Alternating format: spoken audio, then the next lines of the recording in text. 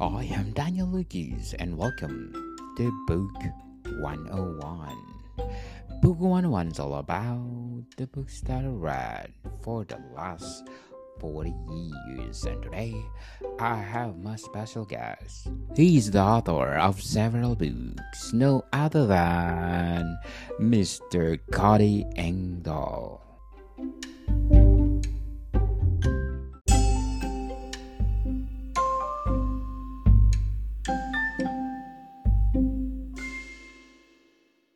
Hello, Mr. Cody.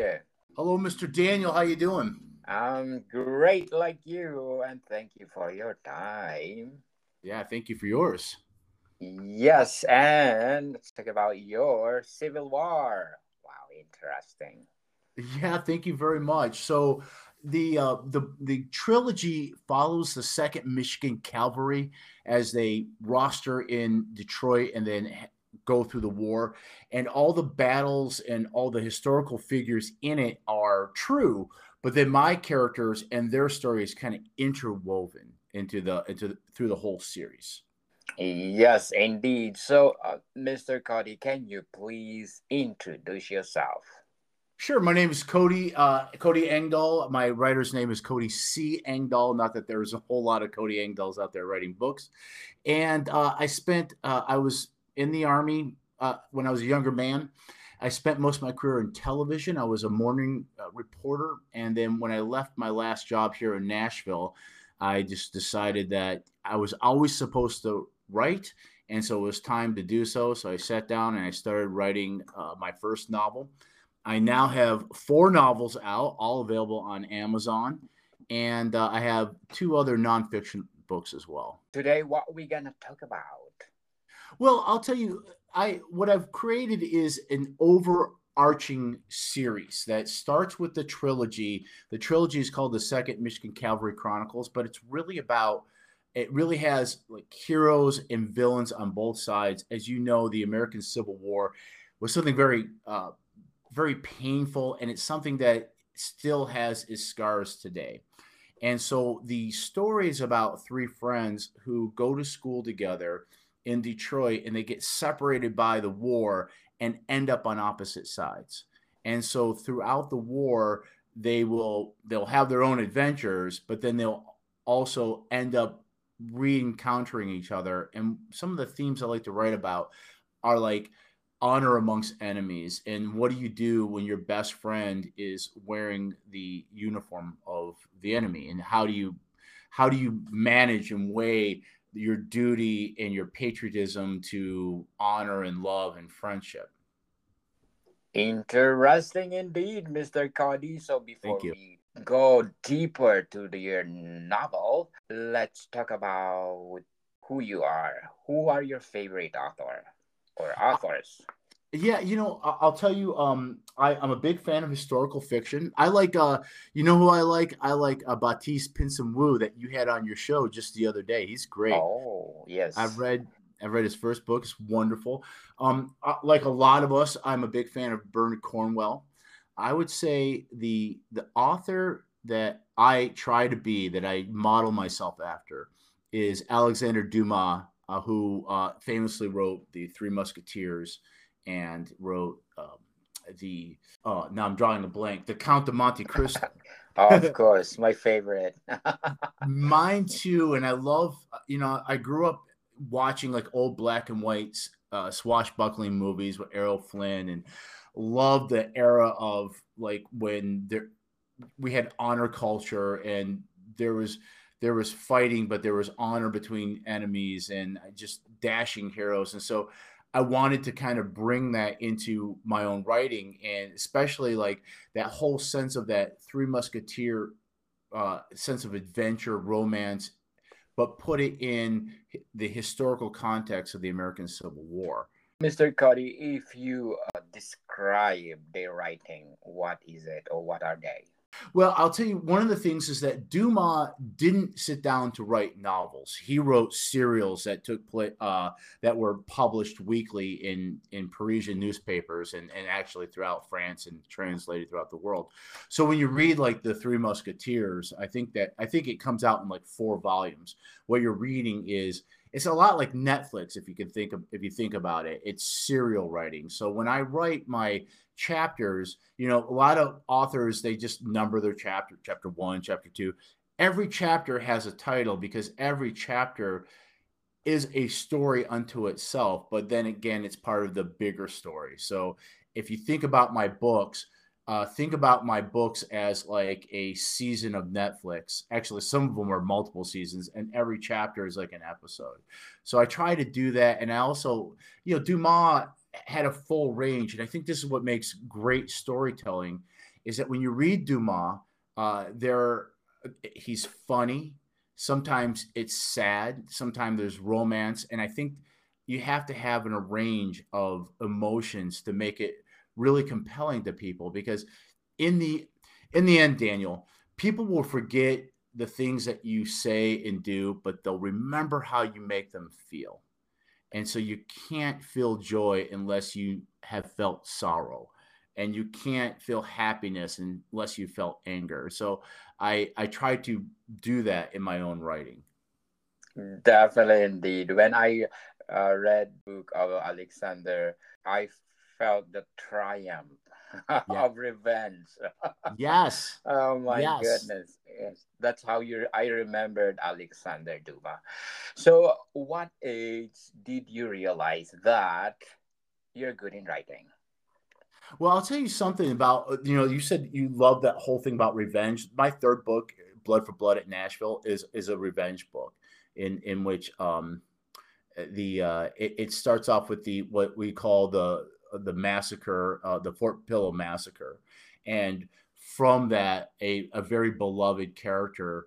Um, well, I don't want to spoil too much, but something terrible happens, and his friend, who is the main character of the trilogy, is on a hell bent mission to get revenge. And I think what I feel like I try to do, and I think I do it quite successfully, is that I want to make you feel. So I want you, by the time we get to the point, like part one of Blood for Blood at Nashville starts with the massacre at the beginning of the battle, stops, and then the next chapter we go back 14 months, and then we tell the story of not only how the good guys get there, but how their enemies get there too, and build this up so that it becomes something that is inevitable. And I think the important thing is to to make you feel and to show you the tragedy and the sorrow, that you also have to see the beauty of life. And so I try to do that and balance it so that there are moments in the book that are wonderful, that shows you just how great life can be, so that when the tragedy happens, you feel it. And I guess that's the you know, someone once said, and I don't know who said this, but they said that the historian will tell you what happened, but the novelist will tell you how it felt. And so my goal, and I think I do a pretty good job, my goal is to take you there, and at the same time try to keep all my books as historically accurate as possible. So like the battles and the historical characters are real, but my characters are interwoven into those stories. Very well said, Mr. Cody. So, Thank you. who influenced you, or who encouraged you to do your writing? Okay, so I would say there are four authors. I mean, there's a lot of authors that I love, and some of which you've interviewed. But the four that really have done it for me is, first of all, I learned that I love historical fiction as a reader. And I will say this, Daniel, you can't be an author, you can't be a writer if you're not a reader first. You have to love books to truly write books that other people will love. Because if you don't, then you're fooling yourself. Go get a guitar or do something else.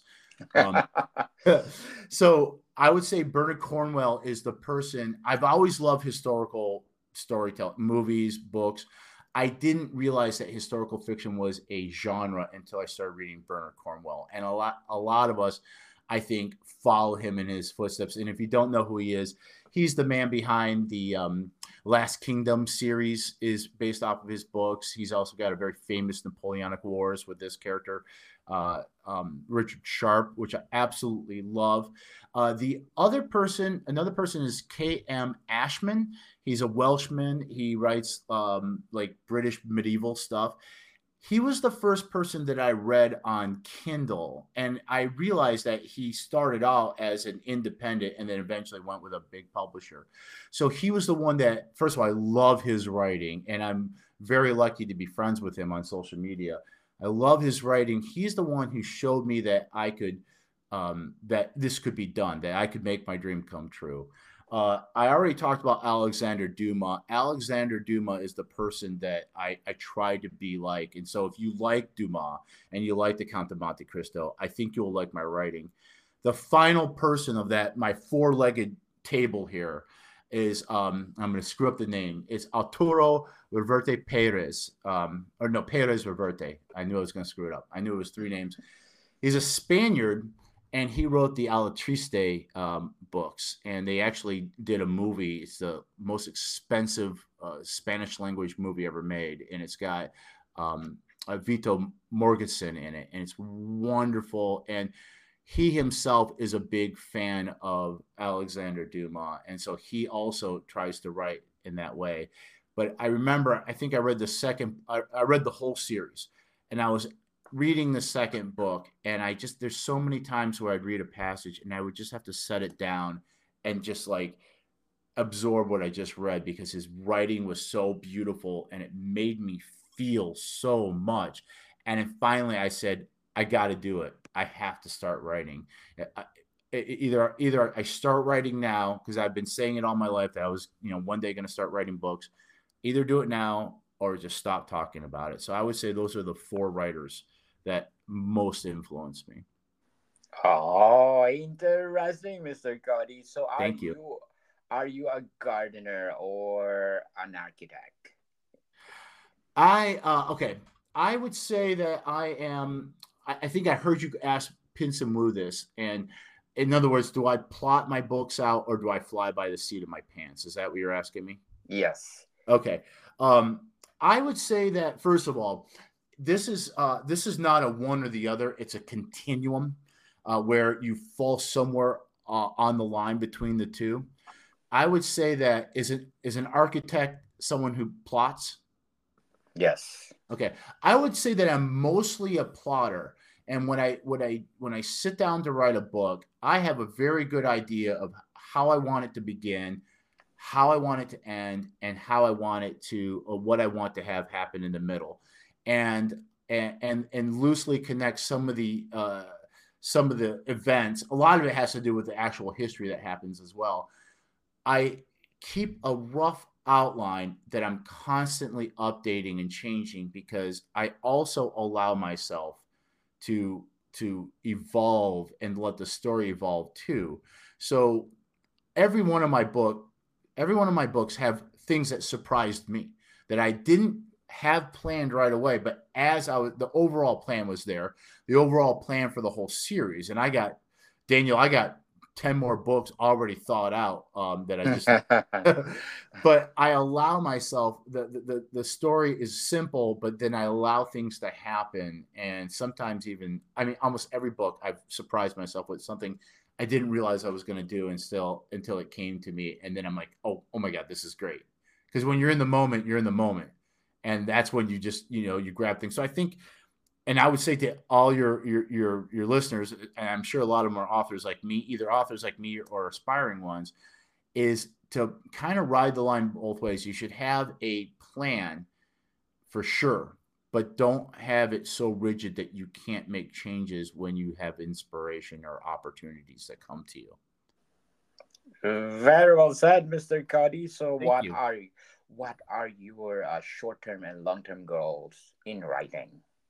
I would say, first of all, you have to find, once again, you have to find that space on the continuum between being an artist and a businessman, right?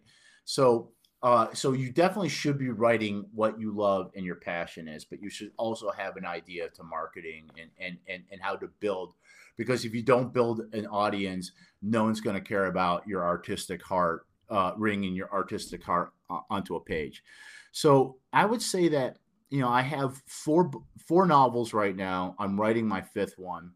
And my biggest goal right now is to just really build up a readership. And I'm doing a pretty good job so far. I have great read through. So usually when people read the first book of my trilogy, Rampage on the River, they come back and they read the Perils of Perryville, which is the second, and Blood for Blood for Nashville, and then Mexico My Love, which is the prequel. So I guess the short-term goal is to build a readership so that eventually I'm putting out books, and before they even hit the shelves, I have pre-orders and people waiting to read them. And I do now. But I want to get that bigger and bigger. Long term is I want to write as many books as I can before I die, and that's not going to be for a very long time, I hope. I wish you all the best for that. Thank you. My series right now is called The Long Century because a lot of historians talk about what the long 19th century, which not just the 1800s, but the long 19th century starts with the French Revolution, and a lot of the things that will come to bear come out of that, like communism, capitalism, fascism, nationalism, all these things that really shaped our future of the whole world. And so according to scholars, the long 19th century starts with the French Revolution and goes all the way to World War I. And all the seeds for World War I are planted in that time during the French Revolution and grow and grow and grow until we have World War I. And World War II is an extension of World War I. So my plan right now is I have a series of novels. They start with the American Civil War, but the overall expanding universe that I'm writing in is going to encompass that whole period, the long 19th century. And I even include World War I and World War II because those wars are really two parts of the same conflict, and they're the culmination of everything that happened starting with the French Revolution and onward. Amazing, Mr. Cody. So Thank you. before we go on, I want to shout out to the people listening in the United States. Yay. Thank you so much, most especially in the state of Tennessee. Thank That's you where I so am. much. Nashville, I got 26%. Murfreesboro, 10%. Huntingdon at 8%. Memphis at 8%. Ottawa at 5%, Mackenzie at 5%, Franklin at 5%, all 5% people, Hickson, Chattanooga, Bristol, Signal Mountain, Greenville, Lebanon, Katlinburg, Cleveland, Clarksville, and last but not the least, Savannah. Thank you so much for supporting this podcast because this podcast is created to empower writers all over the world, like Mr. Cody Engdahl. Yeah, and I've been to all those places, but they're beautiful. I wish I will visit someday Tennessee. Thank you It's a so much. wonderful place, Daniel. You'll be more than welcome when you come here. Oh, thank you, Mr. Cody. So let's talk about the book, The American Civil War. Yeah, so the when I decided to start writing, I wanted to write something that would um, that would be familiar enough with, and not just the history, but something that would be similar to my own experience. So I am not from Tennessee. As most people like to point out when I talk, because I have a very northern accent, according to my friends down here. I'm from Detroit, Michigan. So I wanted to write about somebody who would join the army during the Civil War and end up in Tennessee, just like I did. So I was in the 101st Airborne. Went to you talked about Clarksville. I was stationed at Fort Campbell there. Got out and then fell in love with Nashville. I've actually lived all around the world, but I've finally made my way back here. So the American Civil War it's a fascinating event, and it's really funny how popular it is.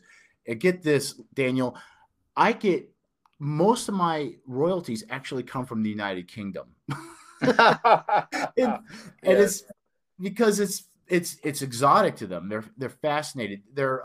there are American Civil War reenacting troops in Italy, in Poland, in the United Kingdom, in Germany, all over the world. I follow a lot of their groups.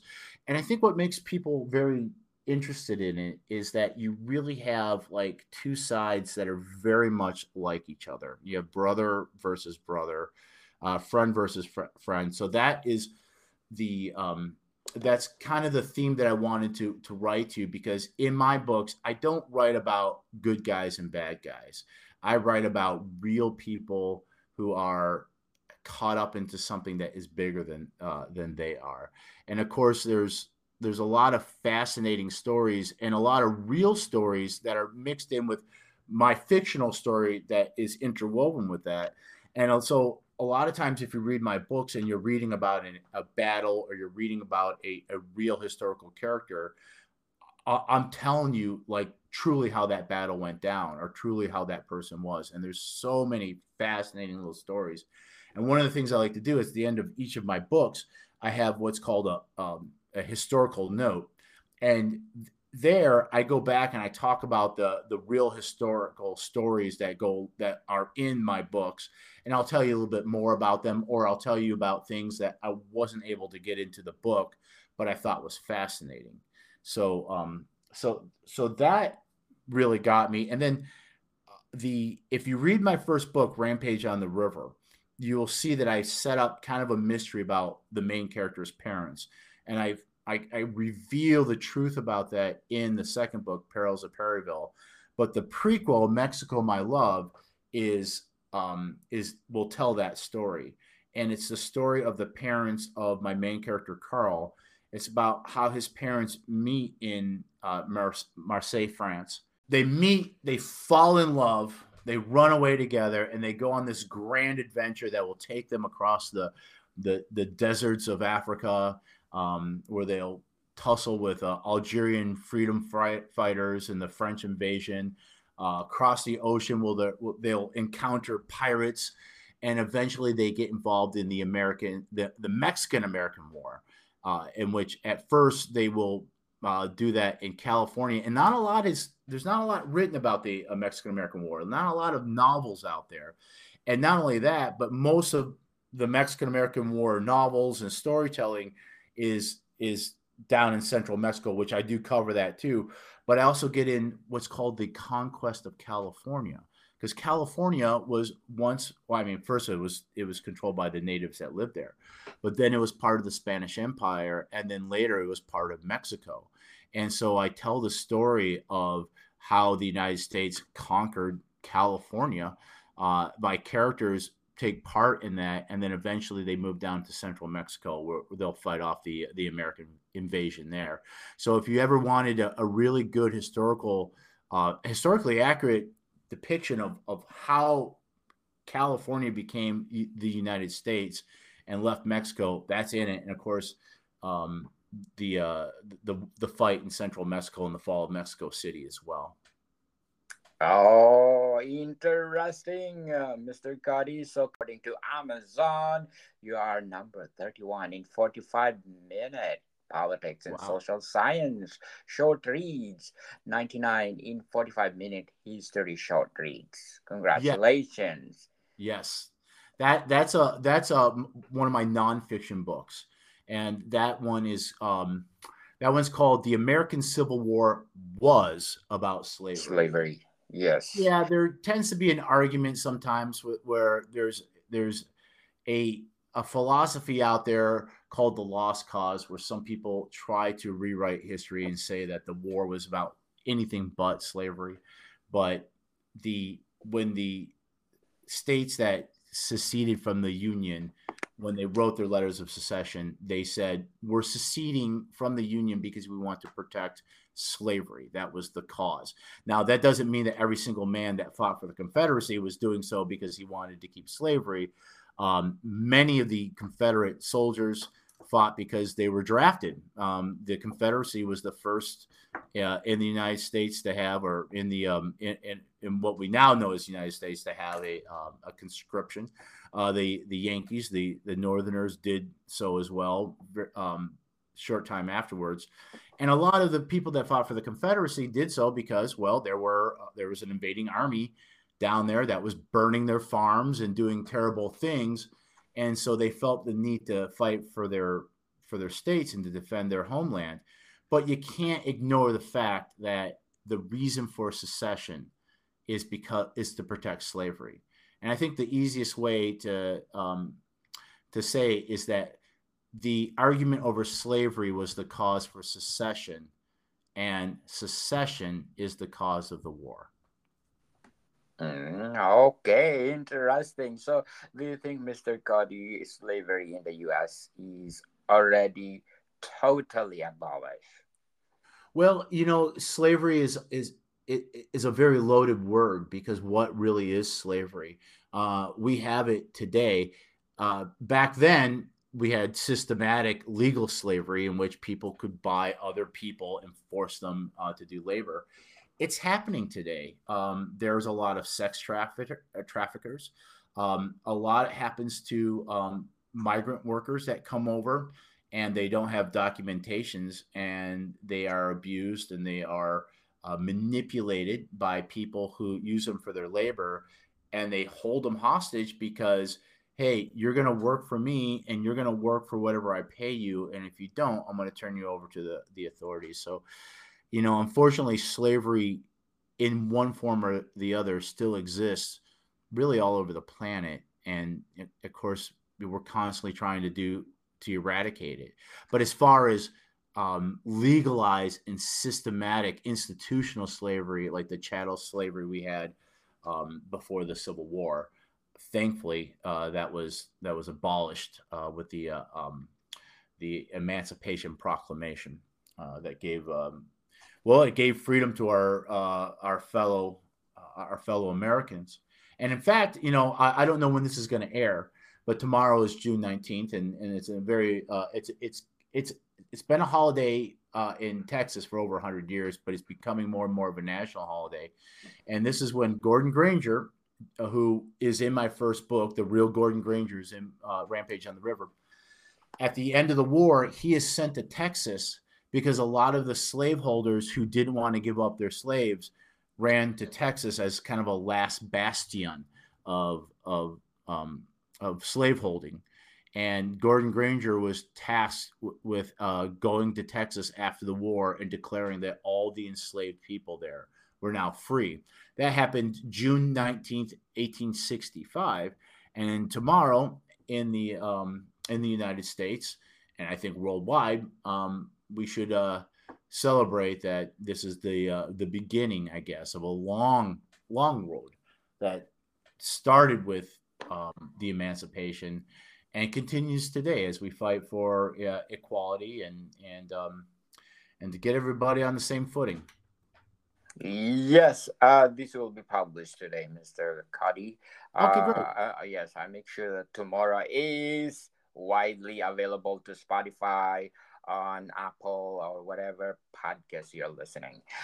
So, the American Civil War, what are your preparation in doing it? I would say the first thing I did was I wanted to I wanted to find a regiment and then use them as the structure of the trilogy. So I wanted to find a regiment that would muster in Detroit and end up at the Battle of Nashville. And the Battle of Nashville is the big finale of Book 3 and the end of the trilogy.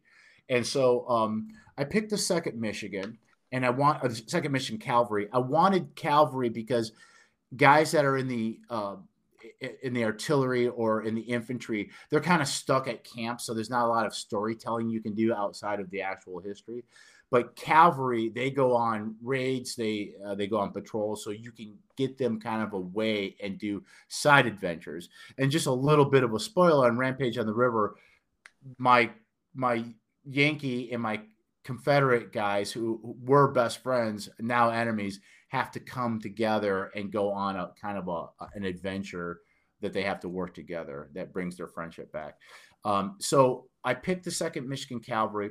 And then what I did is I looked at their overall trajectory through the war. And the three big battles that they were part of, over 100 battles, but the three really big battles are the Island Number 10, Perryville, and Nashville. So what I did is I structured my first book to end with the Battle of Island Number 10, which is a very fascinating battle, and then Perryville for the second and Nashville for the third. And then really my story of these friends kind of took over. And so I was able to kind of weave this story. So in the first book, these two friends who are on opposite sides have to come together to save someone else. And and each book is it's a story to itself. But the second book kind of picks up where that leaves off, and it's all about the consequences of the first book. What happens the next day, especially when working with the enemy might get you accused of treason, which you could be shot or hanged for.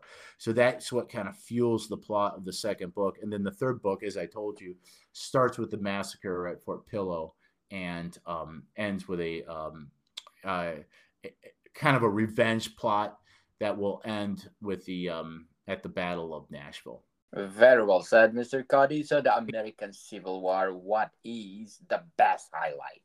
I think the best highlight is once again getting back to my idea about honor amongst enemies. And so many times there's so many actual real stories of men on both sides coming together and not forgetting their humanity. And so there's a lot of examples. There's a lot of actual real historic examples of that in my books, and of course with my characters. Like for example, the Battle of the Siege of Munfordville. There was a young Yankee colonel, Colonel Wilder, who has about 500 men held up in this fort, and he's surrounded by I think maybe it's 5,000, about 5,000 men in this small fort, and he's surrounded by 40,000 rebels, and they're demanding his surrender. And one of the men that is with the Confederates had been captured by the Union earlier, but had been exchanged. So this Yankee colonel sneaks into the rebel camp to go talk to this rebel leader. And says he gets smuggled in, and he comes to the guy's tent. He's brought in by Confederate soldiers, and he says to the man, I want your opinion of what you think I should do because you're an honorable man. And so this guy, his enemy, who he's asking for advice, the man said, well, if you know things that we don't know, if you have reinforcements coming, then you should fight. But let me show you some things first. And he took them out, and he goes, see all these cannons that we have in position? We're going to open up on your fortress in the morning. And if you can see all these men surrounding, we have 40,000.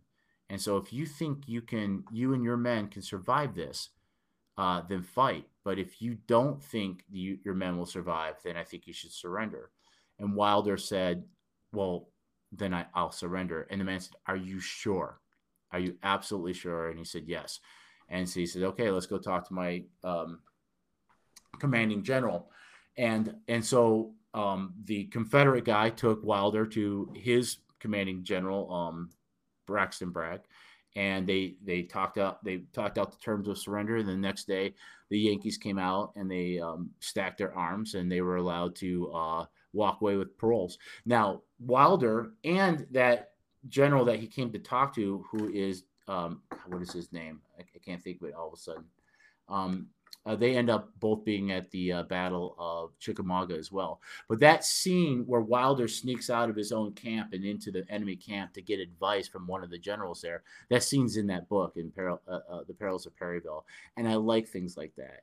And the Confederate general who helped him said, at that moment, that man had trusted him so much that there was no way that he was going to betray that trust. So that's what I mean by like honor amongst enemies. It was a different time. Yes, indeed. So, the American Civil War, what are your struggles in writing? The hardest thing, the struggles of writing, I'll tell you what was easy to write about is that most of the battles that I describe are within a car drive from where I live. So I was able to actually go and walk the ground and see where everybody would have been. And that made it a lot easier to write. And then also, it's the most written about war. So there's so many resources, including a lot of firsthand accounts. So I used a lot.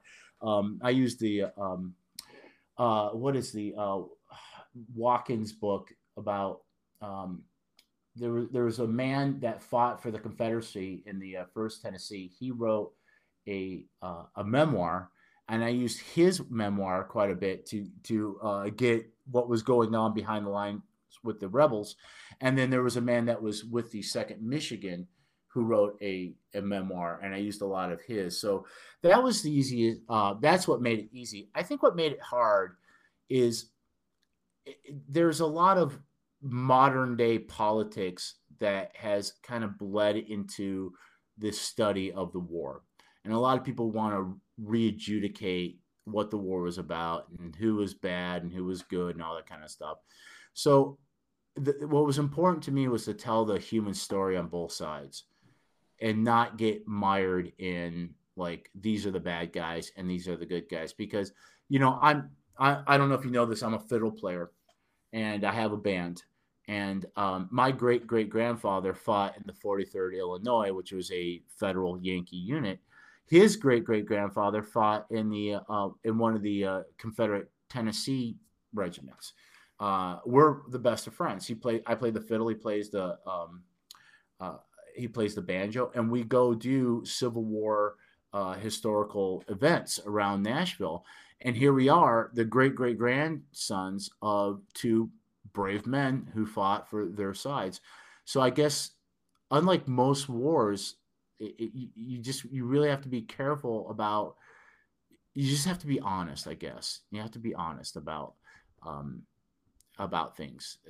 Not everybody on one side was necessarily bad, and not everybody on one side was necessarily good either. Yes, definitely. So before we go on, Mr. Cody, I want to invite you to listen to my other podcast, Comedy 101 with Mr. Mike Lucas. If Book 101 power writers all over the world, Comedy 101 empowers comedian all over the world. We're gonna teach you how to entertain people and how to laugh people. Because laughter is the best medicine, as they said.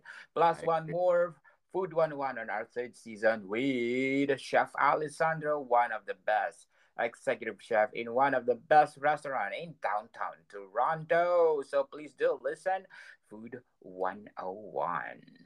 So, Mr. Cody, are you a traditional or indie author? I am an indie author, and I think it's because I'm such a control freak. And I always say, I heard this from a friend of mine. He says a camel is a horse designed by committee. So I like to have control of my own creative, because I don't want an editor um, uh, changing my story. I also really enjoy the marketing side of it. My mother ran an ad agency when I was a child, and I grew up. I grew up in television, and I grew up in a world of advertising. So I really enjoy getting my hands dirty with the business of it. And I understand a lot of traditional published people, they like it because they can write their draft, hand it off to someone else, they polish it up, and it gets published, and they don't have to. They can start writing their next book, and the publishing house does all the work as far as marketing. I like doing that work. I like doing that as much as I like writing. In fact, I mean, to me, I mean, this is one of the reasons why I'm here on your show, because this is all part of the marketing effort. And so I really enjoy the indie game. Now, if a publisher came to me and say, "Hey, we like your stuff, and we have a good deal for you," if it's a deal that works for me, yeah, I'd be happy to do it. But otherwise, I really enjoy the independence that I have, and kind of plotting my own course. Yes. So, what do you think the pros and cons of indie author? I think, first of all, you are directly in control. I won't name any names. I know a person, an author that I like a lot, and I've read several of his books. And he announced on social media that he was retiring, and then the reason being was because he had been with a publisher. His publisher finally dropped him, and he published one indie book, and it didn't do well. And then he's like, "I'm done." I think the pros of at least starting as an indie is that if you go with a traditional publisher, okay, this is how it works in the modern days. What they're going to do is they're going to give you maybe a $5,000 advance, which is really not a whole lot of money for the amount of work you put into writing a book, right? And then what happens is once you publish that book, that $5,000 advance, it's an advance. So it's money that you're getting for the royalties if your book earns that much money. And you're hoping it does, and so does the publisher. But if it doesn't earn that money, then you'll probably get dropped and you won't get a second deal. And not only that, they own your intellectual property. So I'm not saying don't ever go with a traditional publisher. But what I would say to any author out there who's dreaming of becoming one is establish yourself first. Um, Establish yourself so that you have a better bargaining position with a traditional publisher. Because what you want ultimately is you want it to be a deal that is beneficial to you and beneficial to them, and an arm's length agreement. And if you can get that, and you can make them money and they can help you make money, then you'll write more with them. But I don't think in today's day and age it's absolutely necessary. And I've read a lot of articles and testimonials, and I've known of people who, a lot of them say your publisher isn't necessarily going to get out there and market your book or spend a lot of money on it. And so you're still going to have to get out there and do that. So the one thing you get from a traditional publisher is hopefully distribution, getting into brick and mortars. But Amazon has, like, I can't remember, something like 90% of the online book sales market. It's incredible, and especially with ebooks. And I don't know about you. I see that you're an author as well. I make probably about 2/3 of my revenue from ebooks, either through Kindle Unlimited or people just buying the Kindle books outright. I still do make money on print, on paperbacks and hardcovers. And I also I do a lot of events. I could do a lot of Civil War shows or author talks where I bring my own author copies, and I'll do a lecture, and then I'll sell books afterwards. But the big money maker for me is the ebooks, and you don't need a big publisher to get into that game. If you're writing good books and you're writing a series that people want to come back to, and you're doing good marketing and getting in front of people, doing podcasts like this, you can make it. You just have to put the work in. Yes, indeed. Definitely. So your inspiring message for those aspiring writers out there who want to publish their books or stories. Sure. I would say I've been saying this forever, because I spent all my life saying one day I'm going to write a book, and I didn't write my first book till I think about 4 or 5 years ago. Is the hardest thing about writing is sitting down and writing. It's the hardest thing to do. So so I would say that the other thing is you don't sit down and write a book. Writing a book takes time. And so it's just daily effort. And it doesn't have to be hours and hours and hours. Even if you only have like an hour a day to work on it, it's just consistent work. Even if you write 500, let's say you're saying you're listening to me right now and you're like, this guy's right. I'm going to start writing my book tomorrow. If you can commit to this, if you can write 500 words a day, Monday through Friday, okay, take the weekend off, 500 words a day. That means you've written 2,500 words in a week. That means you've written about about 10,000 words in a month. That means in about 6 months you've written 60,000 words. Well, that's a short novel right there. You could have a novel, a 80,000 word novel in 8 months, and then start working on the editing. And if you're not strong in that, pay money if you need to get some professional help with that. Get a good cover, and then publish. And then as soon as you got that book out, start writing the next one. And that's the big thing. And I'll tell you, Daniel, my books sell each other. My first book came out, my first novel, and I had my first blip in sales, and I had a spike. It was great, and then it fell off, and then it leveled out, and then the second book came out, and then the spike was even bigger. And once that spike was over, where it settled was higher than where it was before. The third one, even bigger. And now with the fourth one, and it's funny because when I finished the trilogy, once the third book came out, the second and first one really started selling a lot. And, I put out my fourth book, Mexico, My Love. That came out the day after, well, in the U.S., we have Thanksgiving, which is the end of November. And that once that came out, everything started really building. So it's an accumulative thing. And the more books you get out, the more your older books are going to sell. And if you can write in a series, that's great. And if you can write in a series that people want to read, that's good. So, Yes. And I'll tell you, if you're writing a series and it's a dog and people aren't reading book 2, start a new series. Yes. Try and try until you succeed, people. That's life. Yeah. That's life. And it's not how many times you get knocked down, it's how many times you get back up.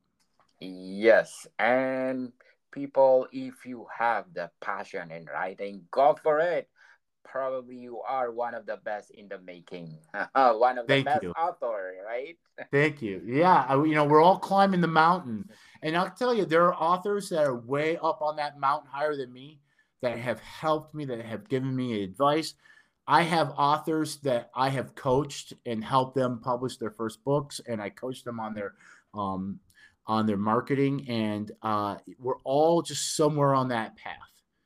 And for some of us, the path is faster. Some it's slower. But even the most, you don't even have to be that incredibly talented. You just need to be that incredibly dedicated and willing to listen, willing to take criticism, and willing to work on your craft. And I think if you really pour your heart into it, it's achievable. It's achievable for all people. Yes. Work hard, people. Work hard. Nothing beats working hard. Yes. And for the marketing, you are free to come to me and let's promote your book. Absolutely. You know what, Daniel, you're one of the hardest working men I know. I mean, you got 4 podcasts? Yes. I have 6 podcasts right now. Maintaining 6 it. podcasts.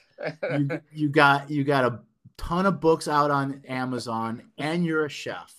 Yes. I have a Wow. day job. I am a chef on a retirement home. So imagine, people, I'm a machine. So if I bet. can do it, you can do it. Come Yeah, on. no excuses. No excuses. I like to cook too as a hobby. Oh, can you guess on my food 101 and let's talk about it? Sure. We can talk about cooking ribs. So, Mr. Cody, can you please invite our listeners to buy all your books? Yes. So if you liked this and you want to learn more, I'm on Amazon. My name is Cody C. Engdahl. That's ENGD as in David AHL. I have a trilogy about the American Civil War. It starts with Rampage on the River. And even though all the books are connected, you can read them out of order if you want. Some people are just interested in the Perryville book or the Nashville book. And then my latest book, Mexico, My Love, is a prequel. So you can start there, although it will spoil a little bit of a mystery that gets solved in The Perils of Perryville. But anyway, all my books, there's a free sample that you can read. So you can read the first chapter or 2. And if you like it, read on. If you don't like it, that's fine too. I'm writing my 5th book now called The Prussian Prince. It's about the main character after the American Civil War. All he wants to do is get back home to his wife. And he comes home and he finds out that his wife, who's German, has moved back to Prussia to have their child. And so he's going back to Prussia to be reunited with his wife, and ends up getting involved in a clash of empires that will basically write the rest of history. It's kind of the seeds of World War One. We're seeing the rise of the Kingdom of Prussia, which will eventually become the German Empire. Interesting indeed, Mr. Cody. And thank you, Player FM, for being on the list. I'm on number 5 best book review podcast, Mr. Cody. And Oh, thank you thank you. so much. Thank you, Player FM. And thank you for my Food 101 because we got our 1 million downloads. Thank you so much, people, for Wow. supporting Food 101. If you're supporting Food 101, can you please support Book 101 review, because this is for a good cause. We empowering writer all over the world to write more books. So, Mr. Cody, thank you for your time. Thank you, Daniel. You got it. Welcome, people. See you soon.